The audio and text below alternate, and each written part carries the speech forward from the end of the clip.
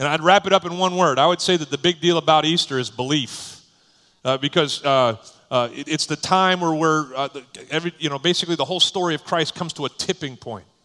Like all through his life, Jesus talked about how he was going to die and rise and die and come back from the grave. And then on Easter, he actually does it. And in doing so, he verifies the rest of his story, the rest of his claims. So if you're a Christian, it's the verification, it's the solidification of our faith. We believe because Jesus rose from the grave. We've been talking about that all week. We started last Sunday. It was Palm Sunday. And on Palm Sunday, Jesus actually entered into the gates of Jerusalem, and everybody, man, they were so excited because they really saw him as their conquering king. He was going to come and overthrow Rome, and everybody who followed him, they were convinced of an earthly kingdom to come. They actually said, "Blessed is the king who comes in the name of the Lord." They just were so excited. But Jesus didn't ride into town on a white horse like a Roman general would have. He rode into town on the back of a donkey. He came as a servant, a suffering servant. He knew his mission wasn't to conquer Rome. His mission was to conquer sin. The week progressed. He came to Thursday night, and it was time in the Jewish custom, the Jewish faith, for all Jews to celebrate Passover. And so they joined together for a meal. We actually had a couple of those here at our church this past week. Anybody come to one of those? Yeah, I know you did, some of you. But at this Passover meal that everybody celebrated as the Jews did every year, Jesus took one of the cups that was actually used, a cup of wine that was used in that meal, and he kind of redirected his friends in their understanding of it. He said, "Hey, this cup here, this cup is representative of the blood that I'm going to shed for you. It's representative of a new covenant. It's going to be through me, and if you believe in me, then you can be reconciled to God. Do this in remembrance of me," he said. Well, that meal gave way to some time of prayer that he had in the garden, and then his friend Judas came and kissed him on a cheek, and the beginnings of what became his crucifixion were in place. He was ushered around Jerusalem to 5 just mockeries of trials. He ends up being convicted of nothing. Nobody can find any fault. Even Pontius Pilate, the Roman ruler, says there's nothing wrong with this guy. And yet the Jewish leaders and their minions, they just continue to yell and scream for the crucifixion of our Savior. Pontius finally washes his hands. Remember that? And he says, "Hey, do what you will." And they did. He was marched out of the city gates and up this hill, place of execution called Golgotha. They nailed him to a cross that day. And Jesus, the perfect Son of God, never sinned once, became sin for us. And on the cross, the Bible tells us, he died so that you and I don't have to. He paid so that you and I would have everlasting life. Now today, since you asked about Easter, today is the day that we celebrate the culmination of Christ's message. He said that he would come and die, and then he would raise from the dead. And why is that such a big deal? Well, not too many people have done it. And because Jesus was able to rise from the grave, it verified, like I said earlier, every claim that he had made in his life. If he was able to do that, he was truly God's Son, and everything he said could be trusted. Man, if you're a Christian, this is the biggie. This is a big day. Because without it, let's just skip it. Everything else doesn't matter. But because Jesus rose from the grave, everything is in place, and he is worthy of our praise. That's what we're going to do right now after I get done praying. We're going to lift our voices in song. Some of you might be different for you. Maybe it's the songs you don't know. But listen, I pray that as you hear the words, and maybe as you sing the words, you would join us in understanding that Jesus he's not in the grave. That he's alive. You know, you go to every one of the other religions, prophets and fathers and leaders, and you can go to their grave sites. I mean, a lot of the followers of those religions, they go there, and in those graves are the actual bones and dust of those leaders. But you go to the one that the Christians believe in, guess what? Ain't nobody home. Because Jesus isn't in the grave. He's alive, and through him we can have life. We're going to celebrate that together. Amen? Let me pray to that end. God, thanks so much for a chance to worship you now. And as we come to this time of just singing songs for your name's sake, we want you to hear, God, the glory, or receive from us the glory that you deserve. We want you to hear the passion of our hearts as we lift your name in praise. We want you to know that because you have done what you have done, because you've given us Jesus and he's died and risen for our sins, we believe, God. We believe thank you. We lift you up. May you hear the worship of our voices and be pleased with what you hear. I pray this in Jesus' name. Amen.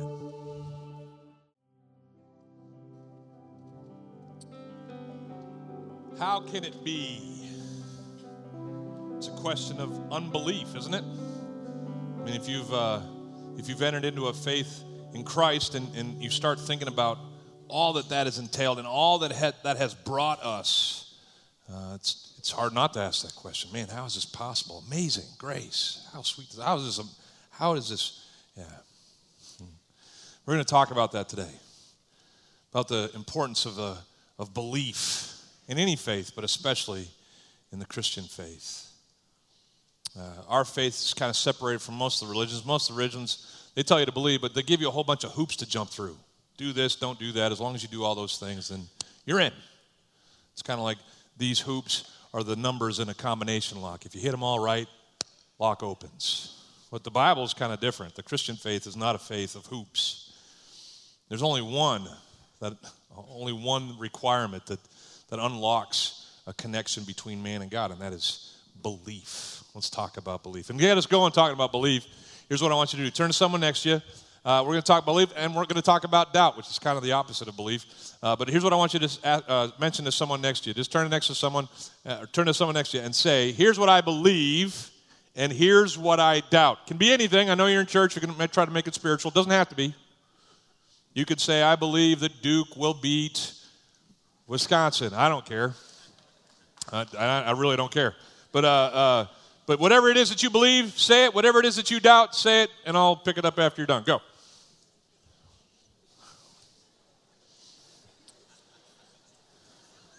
One thing you believe, one thing you doubt.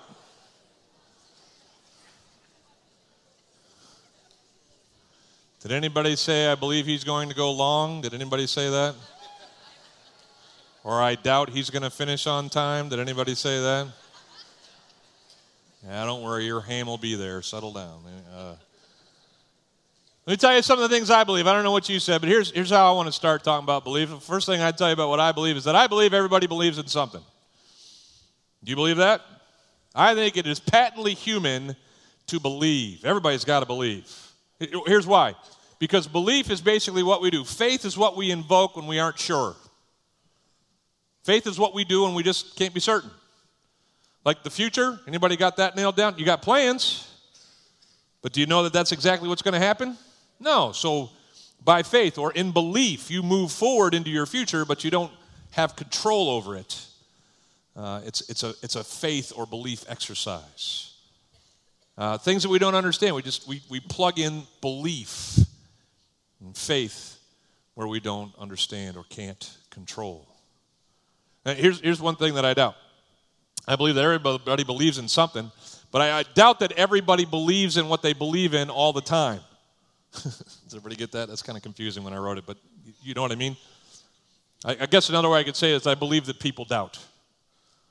No matter what you believe in, there's times in life where you no longer believe in that thing because you've found it not to be true. I was at the corner bakery up there by 60 in the mall, and I was meeting with some people and counseling with them, and I had to go to the bathroom, so I walked into what I believed was the men's restroom. And I can't tell you what happened, how I got it messed up. The signs were right there on the wall. It wasn't confusing at all. I don't know, my head was somewhere else, and I just walked into the ladies' restroom. And when I started to not have the conviction that this was the men's restroom was when I didn't see a urinal. That was the first sign. Usually there's one of those in the guys' rooms, ladies. And so then I started kind of doing the math. Who's had that slow, like, burn almost, oh, this is not right, this is not going. I doubt. And then I walked out of the restroom. That's how that worked. My belief became doubt. Anybody had that person that you counted on in life and they let you down? And for a long time you believed in that person, but because of that disappointment, I mean, as good Christians, I know we forgive, but the Bible also tells us to be as wise as serpents and gentle as doves. When people get a reputation or people get kind of, the boy who cried wolf type thing starts happening, they show themselves to be untrustworthy, you stop trusting them. And that brings me to a good point about doubt. Is all doubt wrong? Or is all doubt bad? No. doubt is like a healthy thing. If you're going to be on a quest for truth, you've got to be a healthy skeptic. Because you have to be able to weed out all the falsehoods as you're on your way to truth. Isn't that true?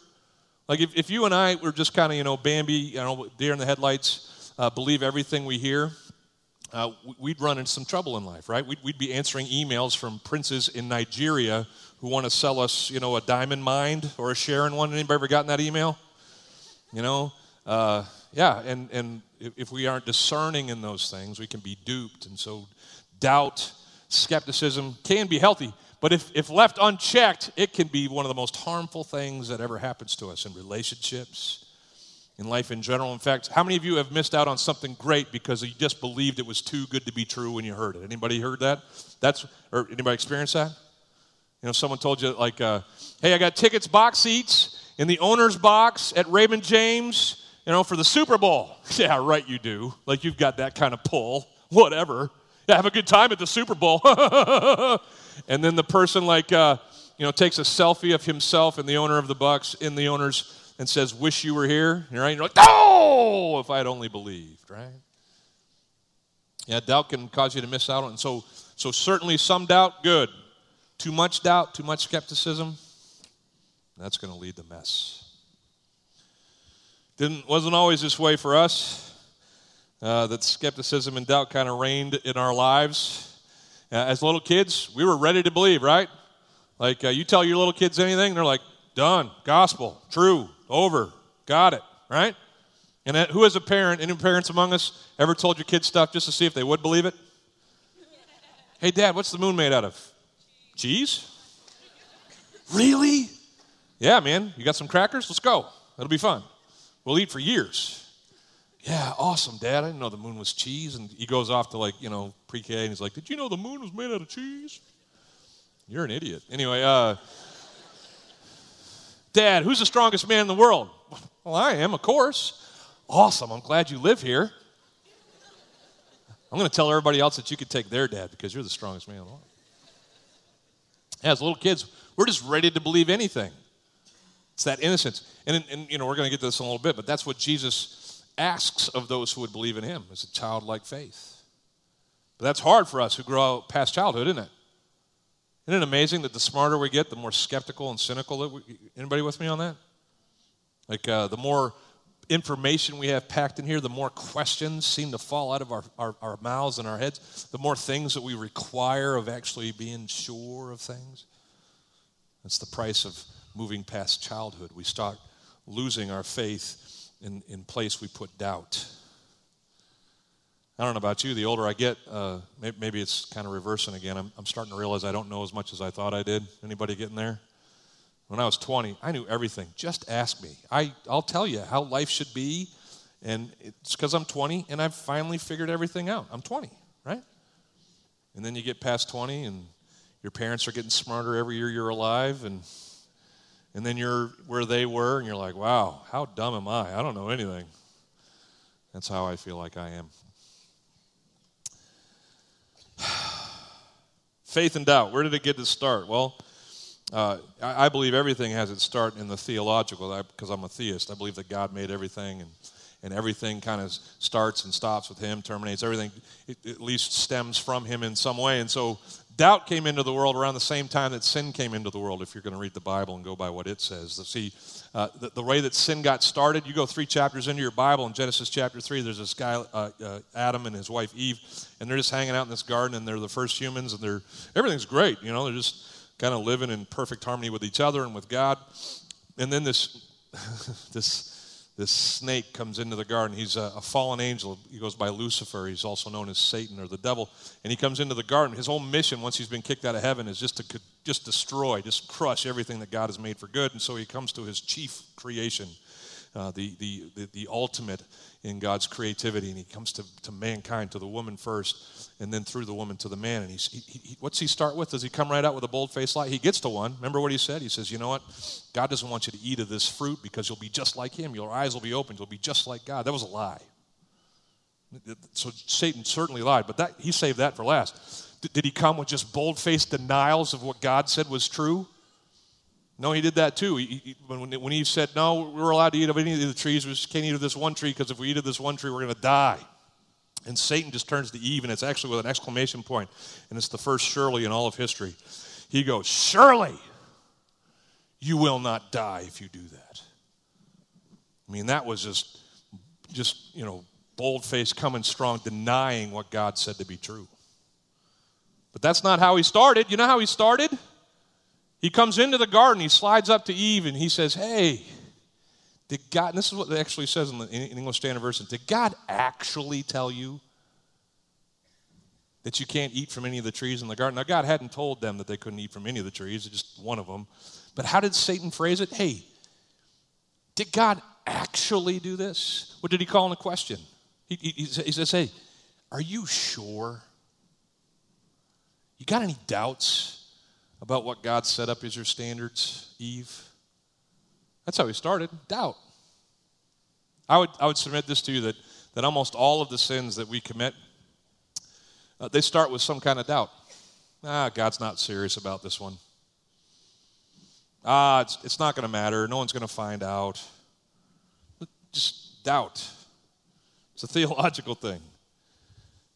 It's a part of sin in our lives. And this sin, just so you know, is why Easter was necessary. When sin came into life, there was a separation that was created between man and God, and that separation had to be bridged. It had to be paid for by someone who was a perfect sacrifice, someone who was right for the job, and that person was Jesus. And that's why the Christians get all fussed out on Easter, because Jesus came, died, rose again, and because he did, what has been separated can be joined together again. Man can be with God.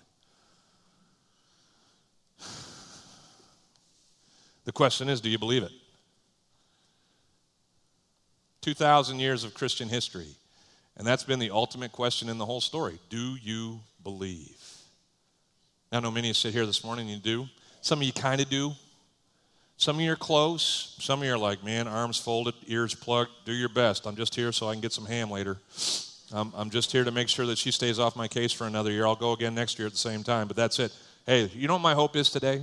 My hope is that we look at doubt and faith and how it's kind of talked about in the story we're going to talk about in the Bible. My prayer is that every one of us, no matter where we are, we take another step forward in faith in who God says he is in the Scriptures and who he says his Son is. That if we already believe that our faith would go deeper, that if we don't yet believe that this would be the day, I pray. This is what I've been praying all weekend. I got to tell you, man, this Easter's like the church's Super Bowl. I mean, everybody shows up, and it's just a big old party. And so I think the adversary that I was just talking about, Satan, he just goes on full tilt.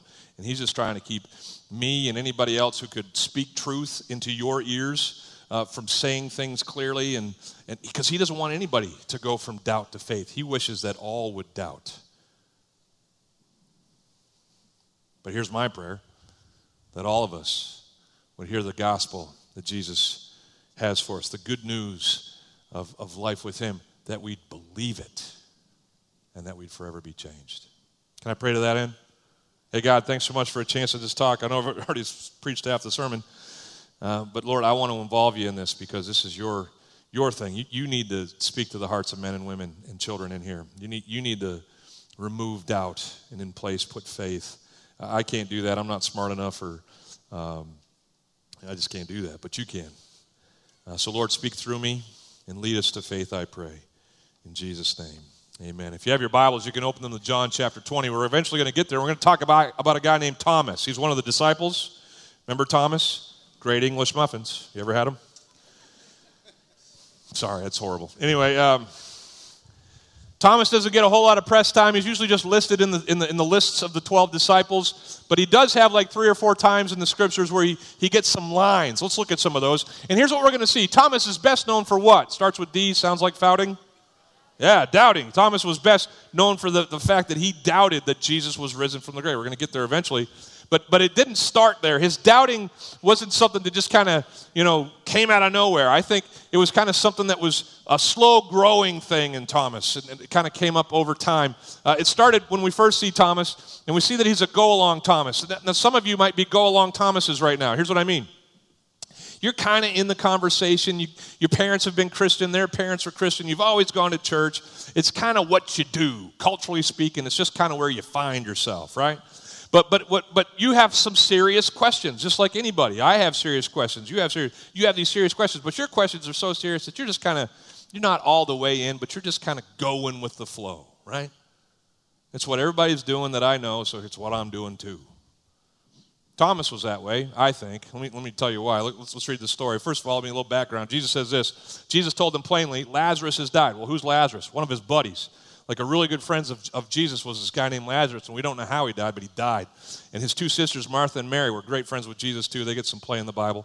But Lazarus dies, and it's obviously, I don't know if you have a close friend, think of him. If they had died, what would you do? You'd want to go and be with the family, mourn with the family. But Jesus, the Son of God, knows that he's got much more to offer this family than just a hug. He wants to come, and he's eventually going to go, and Lazarus is going to be one of the only people in recorded history who comes back to life from the dead. That's what the Bible tells us. Jesus calls him out of his tomb. Lazarus, get up. And he comes back from the dead. Anybody like to have been there for that one? I would have. Jesus says, hey, Lazarus is dead. And for your sake, I'm glad that I was not there. He's talking to his disciples now, and he's saying, listen, it's so good that we were there. And they're like, wow, you're the healer. You could have kept him from dying. You've healed so many other people. You could have kept him from dying. He's like, no, this is perfect. And they're like, that's kind of mean. He says, no, it's for your sake it's so good for your sake. So that why? So that you may, what? Believe. You know how many times John's gospel mentions this Greek word pisteuo? It's the Greek word for believe. 101 times. Remember John 3:16, for God so loved the world that whoever believes in him will not perish. It's one of the end zone verses you see at football games. I mean, John just keeps pumping this word, believe, believe. He's going to tell the story, but his emphasis is, hey, don't just hear the story, believe the story. Jesus didn't do anything except that he was trying to draw people into belief in him. Not just trying to give them a good show. He says, oh, man, it's going to be great. You're going to see me raise Lazarus from the dead, and I pray, I hope, I trust that it's going to lead you deeper into belief. Your belief is going to grow. He says, so let us go to him. Now, that's an interesting phrase, and if we had time, we'd read the whole story, but just prior to Jesus saying, hey, Lazarus is dead, I'm so glad so that you can believe, but we're going to go to him now. This is in response to the disciples who had been saying to Jesus, do not go into Jerusalem, or Bethany, which is just outside Jerusalem.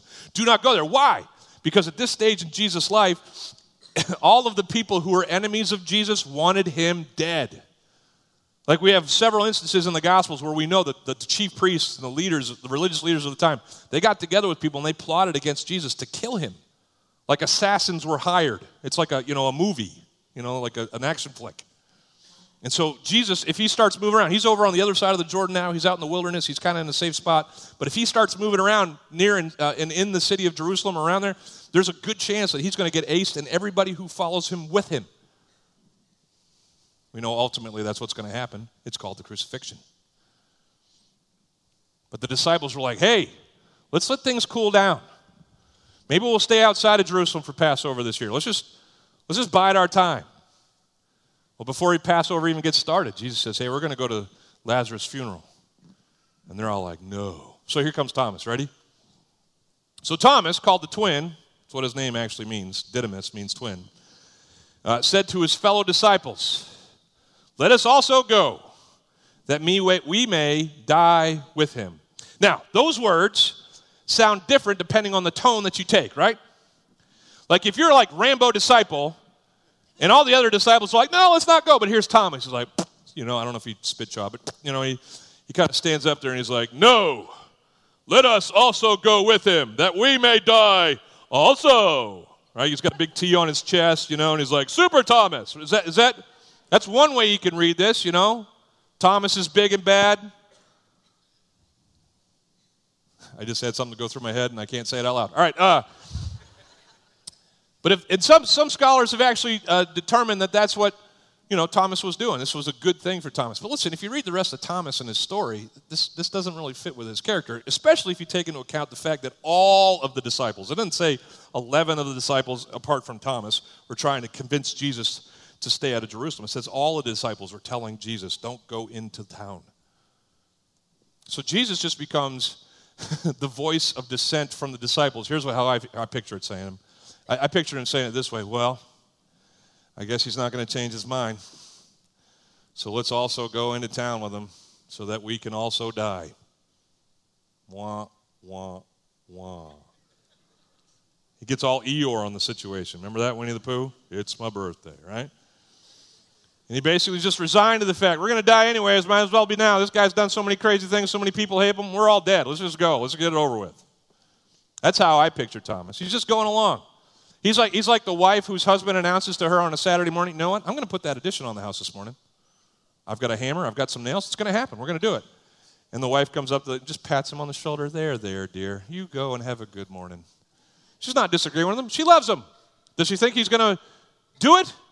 No. She's not on board. She just loves him. I don't think Thomas was necessarily on board, but he's going with the flow. Maybe that describes you in your journey with Christ. He's kind of hanging out. Other people are believing. You look like you do, but you're just going along. And on the inside, you got your doubts. Thomas shows up again in chapter 14. He shows up as dazed and confused Thomas. Here Jesus makes a statement and Thomas doesn't get it. It's like Thomas has been hanging out with Jesus for like 3 years. He's been saying this stuff over and over and over again in so many different ways, and he still hasn't picked up what Jesus is putting down. You ever had that class in school? You know, it's Algebra 2, and you're sitting there and you can read some of the numbers. The letters are way confusing. But you sit there and you nod I get it now. And then you get to the test and you miss like 2/3 of them, and you're like, no, still don't get it. That's what Thomas shows up doing. Look what it says. Jesus says, if I go and prepare a place for you, I will come again, and I'll take you to myself, that where I am, you may be also. He's been saying this stuff. I'm going to come, I'm going to live, I'm going to die, I'm going to rise again, and then I'm going to go to prepare a place for you. He's been saying it in so many different ways, prophetic ways, teaching. He's done it all over the place. He's just reiterating what he's told him. He says, and you know, so since I've been telling you this stuff, you know the way to where I am going. You guys got this down. Thomas raises his hand in the back of the 12. Here's what he says. Excuse me, Lord. And he won't speak for himself. Just everybody here. Just, none of us know. We do not know where you are going. How can we know the way? Still don't get it. And Jesus says these words. If you've heard them, you know them when you see them. He says, well, I'm the way, Thomas. I've been telling you this all along. I came so that I can be the way. I came because I am the truth. I came because I am your only hope for eternal life. I'm the life. And if that's not clear, let me say it one more time. No one gets to God. No one gets to the Father unless they come through me. There's never been, well, probably other things are as definitive, but Jesus very clearly states there, hey, listen, you want to get to God? It's not through your behaviors. It's not through some other religious system. His claim, and you've got to take it, he's either a liar or he's a loony or he's who he says he is. He's the Lord. When he says, no one comes to God except through me, you got to pick one of those three, liar, loony, or Lord. But Thomas didn't get it. You can almost see the doubt kind of gurgling inside his head, right? Huh? Just can't quite get his arms around it. I mean, I've been going along with the flow, hoping to get what I could get out of this thing. Most of his followers really were convinced that Jesus was going to set up an earthly kingdom. They were going to be like, knights of the round table for Jesus. They were going to have places at his court. And they would argue about who would be the greatest and all this stuff. I mean, Thomas was one of them. He had this picture, I believe, of what was going to happen with Jesus. And every time Jesus would open his mouth and say something to the contrary, he'd be like, huh? Maybe that's you. Maybe even in this first 20 minutes of me talking, you're like, I don't get it. I don't know what he's talking about. You're in good company. A guy who spent 3 years with Jesus on earth didn't get him. Jesus patiently stuck with this guy. Well, Jesus dies. Goes to the tomb. Comes out of it on Sunday morning. Woohoo! Grave couldn't hold him. Booyah. Right? He shows up. Guess who's missing? Thomas. Let's read that story. Let's read about doubting Thomas. Now, Thomas, one of the 12, called the twin, was not with them when Jesus came. We don't know why. Maybe he was so despondent over the crucifixion of his Savior, he just stayed away. Anybody get that way when you have a hard time in life? Just got to get away? Now, maybe that was Thomas. He wasn't with the other guys. But the other guys, they saw Jesus. He appeared to them in the verses just previous to this. So Thomas comes back to the other guys, the 10. Judas is gone now, to the 10 who had seen him. And the 10 who had seen him say, hey, we've seen the Lord. I mean, that's all it says in the Bible. But you got to know that every one of them says, oh my gosh, Thomas, you should have been here. It was amazing. Door was locked, walked right in, told us to come up and touch the wounds, the whole thing. It was unbelievable. One after another relating the story. Thomas says this then, but he said, unless I see in his hands the mark of the nails and place my finger into the mark of the nails and place my hand into his side, what's he say? I will what? Never. My doubt is on lock. It's not changing. I got to see before I'll believe. I want the same thing that you've had. And until then, doubt is how I'm going to roll. Let me explain with the time I have left what Jesus wants to do with our doubt. How does Jesus want to help us with our doubt? Maybe you're here and you haven't crossed the line of faith yet. How does Jesus want to help you with that? Maybe you're here and you have a faith in Jesus, but man, life has just rocked you. Isn't that when doubt comes up? Can we just talk about that as kind of the birthplace of a lot of doubts? Is when life goes horribly wrong. Everything was going great, swimmingly, I'm having a great life, and all of a sudden I go for a checkup and now I'm in chemo. Or all of a sudden I come home and she or he is not here anymore because behind my back they've started something else. Are you with me? Job's gone. Money's lost. When these things come, when life's calamities come, just like it did for Thomas, the man he dedicated his life to for 3 years dies. I think that was a little bit of a shaker for him. So of course doubt comes in. What does Jesus want to do in those times when doubt is in our life? He wants, first of all, to grant us peace. This is one of the greatest messages of the Christian faith, is that God doesn't come to impose this, lofty and heavy set of rules on us, to rule us and run us. So many people think that's who God is. He's just up there and he's just kind of got a clipboard and he's just looking at you and being, oh no. Oh, look, he did that. That's not God at all. He's a God of grace and love and mercy. And his mission on earth was to come and bring peace. That's what the angel sang about when he was born. Remember that? Glory to God in the highest. Peace on earth. Goodwill towards men. This is a good thing. Jesus is coming so that there might be peace in our hearts and in our relationship with God. That's what he says to the disciples. 8 days later, his disciples are inside again, and Thomas was with him. And although the doors were locked, how's it go? How's your English? Although the doors were locked, Jesus came and stood among them, and he said, what? Peace be with you. Now, this was real practical because, the other guys had already seen him, so they were probably going up to give Jesus a hug. Good to see you again. But who was the one dude in the corner going like, Tommy, right? Tommy's in the corner freaking out. And Jesus just kind of wades through the other 10 guys, and he goes straight to the corner to Tommy. He says this straight to Tommy. Hey, Tom, peace, bro. Peace be with you. I'm here to show you that I'm a peacemaker. I want to bring peace to your life. He wants to do that for us internally. He wants to take all the things that swirl and twirl in us, the hard things of our life, and he wants to bring this contentedness, this peace that surpasses understanding to those circumstances of our life so that we can make it through them. If you're a Christian, you probably know a little bit about what I mean. This is one of the great things about a Christian faith is that, hey man, life happens, but Jesus, he's given me peace. No matter what the storms are, I'm going to get through this because peace is mine. But like I said, peace isn't just something that's internal. Peace is this thing that's external. It's a peace that's brokered spiritually between us and God. Did you know what the Bible says about people who don't have faith in Jesus Christ? I'll tell you. It says that people who don't have faith in Jesus Christ, really good, nice people, are still enemies of God. You're like, that doesn't seem fair. How can God take good, nice people and call them enemies? Well, there's no real good, nice people. Did you know that? The Bible says that there's none righteous. No, not one. I mean, you might be better than your neighbor. Way better than your other neighbor, right? Come on. But there's no such thing as a good, righteous, nice, worthy person.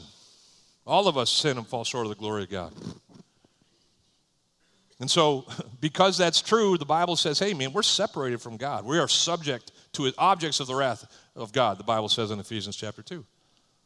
If we don't have Jesus in place, then this God who is holy and righteous, even though he loves us, he's just and he can't connect to us because we're not perfect. He is. I had my license revoked this week. Speaking of sin. Anybody want to know why? Anybody curious? How'd the pastor get his license taken away? This is going to be rich. Well, it was actually quite innocent. I went in, I registered for a car that we're going to give to my daughter. It was a gracious provision to us, but it's just this old car that it's just been sitting in my parking area in my house, waiting for her to get her license so that she could drive. Well, I was going in. We had just switched out an old truck of ours for another truck, and so I was in registering that, and I was like, well, two birds, one stone. I'll register them both. I'll insure the one because I drive that, and I won't insure the other one because she's not driving it yet. I mean, come on. Why would you insure a car that's parked in your parking lot, in your driveway? Well, apparently Florida has a problem with that. Because as soon as you register a car, you have to give proof of insurance for it. And so this is what happened. I gave the lady insurance for my other truck. She thought it was insurance for both of the vehicles. I never signed up to one. They revoked my license, and I had to pay a fairly hefty fine. All the money I saved not registering or getting insurance for my car, I now given to the state of Florida. How's it going? Thank you, government. So I went into the DMV that day, and I went right up to the desk, and Jesus cleansed the temple. Wow! I just took everything off the desk and started kicking over chairs, right? Isn't that what I did? Just lost my mind. You might have seen me on Bay News 9. Did anybody see me? Is that what I did in the DMV? No, I just walked in and I was like, hey, man, I don't think I broke a rule. I certainly didn't mean to. But you're the law. And if you say that I need to give you X amount of dollars so you can give me back my license, I guess that's what's going to go down. Here's my check. You could disagree with God and his righteousness and his ways. Doesn't matter. In the end, it's still going to be the way it is, right? And here's the great thing about Jesus. He came to broker our peace. Because here's the deal. You might come up to God and say, hey, God, I'm great. I'm good. I'm way better than my neighbor. Way better than my other neighbor. But he's going to be like, no, that's not it. You don't have what you need. That's not currency when it comes to paying for your sin debt. The only currency that counts here is the Jesus Platinum card. You got to have Jesus, and that's it. I walked into Thornton's down here, got me a soda after. It was a hot day on Saturday, and Saturday at Thornton's is like, Black Friday at Walmart. It's like everybody's at the gas station. And so I'm standing in this line, like a day at Disney, right? And I get up to the counter, and I put my soda up there, and I was like, 99 cents, and I go, don't you hate that, right? Because I had my wallet like the last stop, but I threw it in the seat, next to me as I was getting in on the phone. I forgot, and so it wasn't in my pocket. All the people behind me, right? Because I'm like, I got to go to my truck. Sorry. And run out to the truck, grab my wallet, give them $1. Sorry, everybody, get out of Dodge before they stone me. But just so you know, in the end, in life, if you get to the gates of heaven, jokes start that way a lot, right?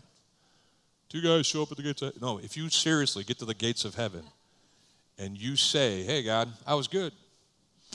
He's going to be, hey, man, you forgot your wallet.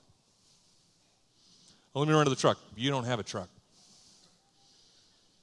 The only way you're getting in here is through faith in my son, Jesus. That's why Jesus, the second thing he wants to do when it comes to dealing with our doubt is he wants to bring peace, but he wants to lead us to belief. He says to Thomas, he goes right to Thomas, right to the corner where Thomas is cowering in fear, and he says to Thomas, hey, man, put your finger here. See my hands. Put out your hands. Place them in my side. He says, do not disbelieve, but believe. He starts out with saying, hey, come here, buddy. Come check all this stuff out. I heard you needed to see these things before you believe. In fact, you said you would never believe unless you saw these things. Let me show you. Get close. And then he gives him an imperative. This guy that he's known for 3.5 years, he says, hey, bro, you should know better. Believe. That's what Jesus wants to do with you. He wants to pull you in close. Maybe not, literally show you wounds in his hands and in his side, but he wants to pull you close. You know how you get close to Jesus? The Bible says that faith comes from hearing, and hearing by the word of God. You want to get to know Jesus? Get to know his book. So many people make up their mind about Jesus after watching like half of a documentary on Discovery Channel. Oh, there, you see, Da Vinci Code. They proved Jesus was false. Off we go. I believe what I believe, And you don't give Jesus the time. Think about that. Think about the things that you trust most in life. They're the things that you have the most time with. Has anybody ever recommended someone for a job? Like I'm working on a house right now to fix up a house, and so I got all these contractors that I'm having to bring in, septic, electric, all these things. And I'm talking with people who are in that business and saying, hey, do you have a guy? I trust you, and I trust you to bring me someone that you trust. Do you have a guy? And they'll be like, oh, I got your guy right here. And they give me a phone number, and sure enough, he's a trustworthy guy. Well, how did they come to that idea or that understanding that this person is worthy of trust? Well, they'd had experiences with them. These guys, these contractors, had worked with these people before on other projects, and they saw that they were on time, and they did the job right, and they had a good price. So this is the person you want to bring in when you're doing your job. It comes from time spent. Just give him some time. Don't just discard him. Things didn't go right in life. You had your chance, Jesus. I'm out. Give him a chance. Get to know him. Learn about him. Hang out with people who, one of my favorite experiences this year is I got to hang out with a guy who was just like, hey, man, forearm shiver. I mean, I love my fiance at the time. I love her. She's his wife now, but she's a Christian. I'm not. And for her sake, I'm going to listen, but, I got so many questions. And my buddy Brandon and I just started hanging out, and he started talking with other people, and I said, hey, read this, read the book of John, read all these things. Just dive in, examine Jesus, see if you can figure him out. And for months we met from time to time, answering questions, talking through things. What about this? What about that? That's a great question. And we just talked and hung out. You know what Jesus kind of did to him? He did this whole spiritual erosion thing. He kind of sanded down the corners of his doubt. He smoothed out some of his problems with faith. And it got to the point this past year where my buddy Brandon prayed to receive Christ in the parking lot of Outback. And how did that happen? Was a bright light, Saul on the road to Damascus, everything's changed? No, it took some time. But you know what? Over time, you can grow in faith. That's what Jesus wants to do with us. He wants to lead us to himself. Give him a chance. Give him a chance. What's the only reaction of people who have been approached to Jesus by Jesus in their doubt? Shown the peace of God, shown the direction of Christ. What happens to us when Jesus helps us with our doubt? The same thing that happened to Thomas. We can't help but make him our Lord and our God. Look what Thomas' reaction is. Thomas says, this is all we got. Thomas says this. We don't hear from him again. Thomas says, my Lord and my God. That's it. Doesn't go and touch his hands. Doesn't go and feel his side. Just standing there, hearing from Jesus. Hearing the command to believe, he just says, I'm in. You're my Lord, you're my God. 3 things. You're my Lord. You're in charge. Secondly, you're my God. That's a big deal. This is one of the first times that any human had ever said of Jesus, you are God. Peter had said, you're the Christ. You're the sent one from God. But Thomas is the first one to say, no, you're God's son. You are God himself. And when Thomas said that, you know what he said? He said, everything that's ever come out of your mouth has come from the mouth of God. It's all true. I could believe all of it because you're Lord and you are God. And did you see what the pronoun was there? He said, my Lord. Emphasis, my. He said, my God. And this is the thing that separates the Christian faith from every other religion. It's personal.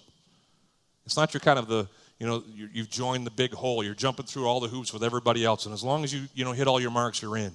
No, this is personal. This is you and God on a personal basis.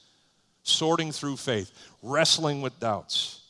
And you, I pray, come into the conclusion that Jesus is who he says he was. And he becomes your Lord and your God. He's my Lord. He's my God. And that's my prayer for you this morning. I know you got some ham to get to. So let me say this as we end an Easter Sunday together. You can come to church again. I pray you do. I pray it's before next Easter. I pray we get to hang out often. You're going to hear me, I pray, many times talk about Jesus in lots of different ways. We're going to start a new series next week talking about how we're wired Come back and hear more about that. But if you boil down every message I ever preach, it's going to come down to what I just talked about today.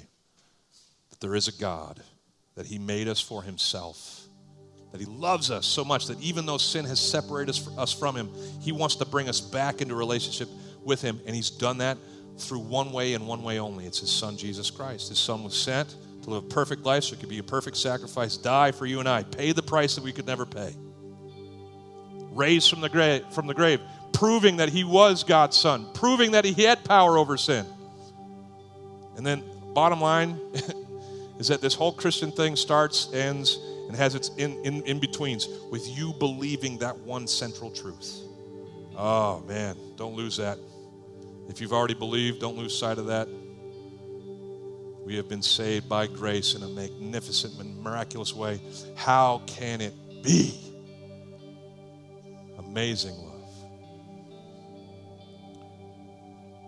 But if you're here this morning and you haven't made that move yet, listen, I'm going to pray a prayer. It's a prayer that you could say right now, and you can make that transfer from doubt to faith. You can become a follower of Jesus Christ. A prayer you can pray anytime, anywhere. It's the difference between following Jesus, being with Jesus, and being without him. It's this faith thing. You pray in faith these words. Close your eyes. Just think through these things. If they're the prayer of your heart, pray them today. Become a follower of Jesus Christ. It starts something like this. God, I believe. I believe you're real. I believe your son is real. I believe that he was sent for the sake of all who have sinned. And I'm among them. I sin. I know I can't save myself. I don't have a wallet. And Jesus is my only currency when it comes to salvation. So I put my faith in him. Help me with my unbelief. Lead me deeper into what it is to have faith in you. Help me with my doubts. I receive what you have given to me on the cross, your salvation, and I make you my Lord and my God. I pray this believing. And in Jesus' name, I ask these things. Amen. If you pray that at any time, that's how Christianity begins. I pray if it started for you today, you come and let me know in the corner. I pray if you have the opportunity to do that sometime soon, you come and let me know after you do it. But I pray that every one of us, like I said at the beginning, would move forward today in our journey of faith. May God bless you as you go. Have a great Easter. Jesus is risen. He is risen indeed. Amen. God bless you as you go.